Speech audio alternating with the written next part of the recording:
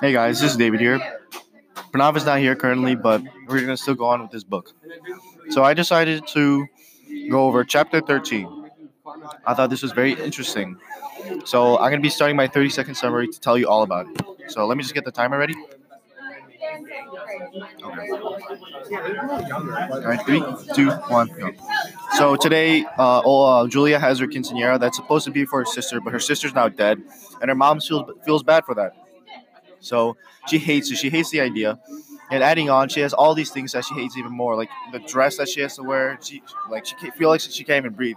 So at the party, she sees her aunt, who's always like making like rumors and stuff, and she basically just roasts her like flat out. And then and then basically when she comes back home, her parents are mad. All right, that was really bad, but hopefully you got the whole summary about that. So yeah, moving on to the motif analysis. So now I'm going on to the motif analysis. So a few things that actually a lot of things that I forgot to add in the 30-second summary. I can explain better here. So when we look deeper into the story, we see that there's a motif of disorientation because at one of the parts, um, Olga's friend comes in and Julia feels like she's onto something because like she finds this very just strange like I don't know how to describe it, like underwear, I guess. But it's very strange. It's definitely not an Olga thing to do. So she she she's going on this rant about Olga having this love life, and she's trying to find clues about it. But Olga's friend just keeps denying it, and like she adds on and on like how Olga would never have time for like having a relationship and stuff, but she knows that she's hiding something, and this adds a sense motif of disorientation and anger because I mean she wants to know more things about Olga, and she knows that something is going on that she doesn't know. And then the second part is the anger.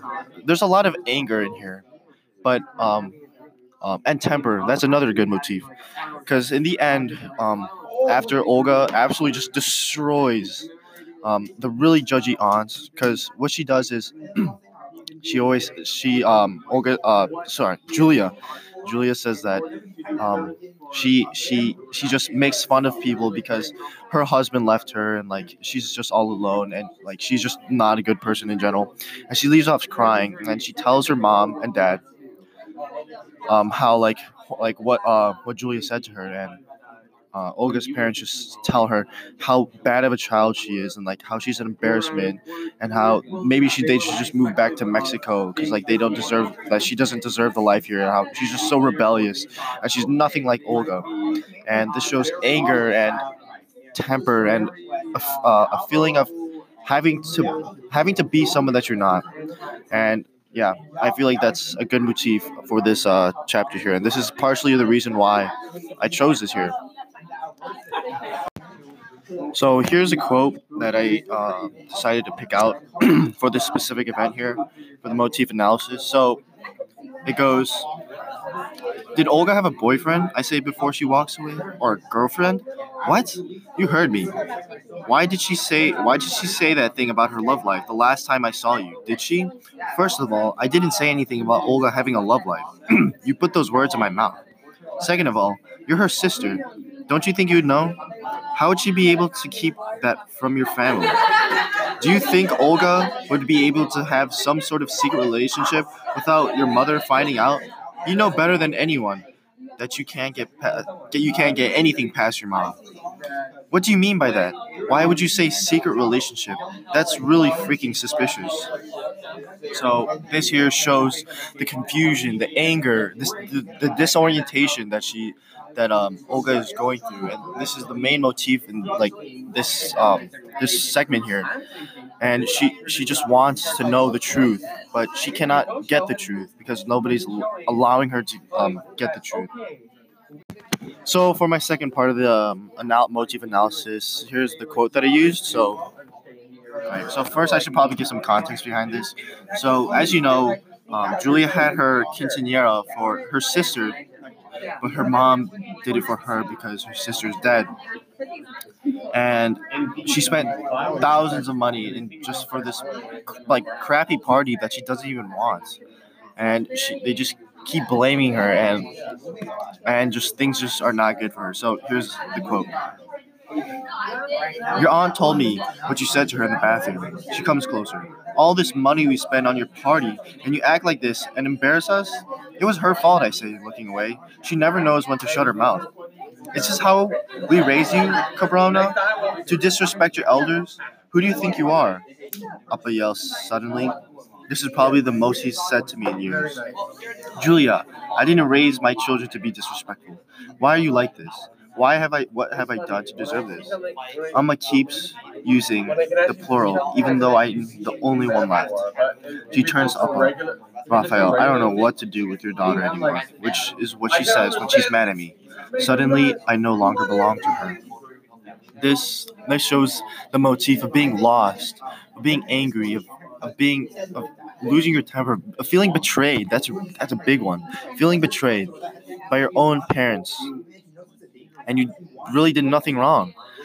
It's just the anger of losing their daughter and not being able to do these certain things, and just Julia has to deal with this stuff, and she feels so angry in the outside. She feels so she loses her temper so easily. She feels so betrayed, but in the inside, she feels very guilty because because slowly she keeps feeling that more and more that the death of Olga was more of her fault, and this is a good motif for this certain part because it's just unfair for her.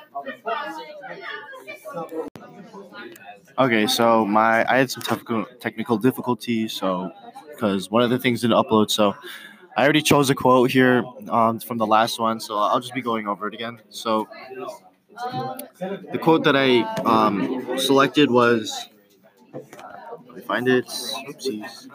There it is. I don't feel like explaining. Why are you here? I know that's rude, but I'm still angry. So from the outside, let's give some background behind this. Let's explain a little bit more. So I don't feel like explaining. So basically, the reason for her quinceanera is quite a long story. Actually, her sister Olga died, and her parents felt so horrible for not giving her quinceanera. So they decided to give their only child left, Julia, a quinceanera, even though she was already 16 and it wasn't her birthday, and they were going to be spending thousands of dollars and many hours. And the thing is, Julia didn't even want one. In fact, she hated the idea of it. And it's just a lose-lose situation there. And Julia feels like she's the only one that realizes that, and it's horrible for her. It's just absolutely just pushing her down. And then to the second part, why are you here? So in this part, she's talking to Angie, which was Olga's friend, not really more of like Julia's friend. It's more of Olga's friend. And also, not only that, Angie made Julia quite frustrated and mad recently when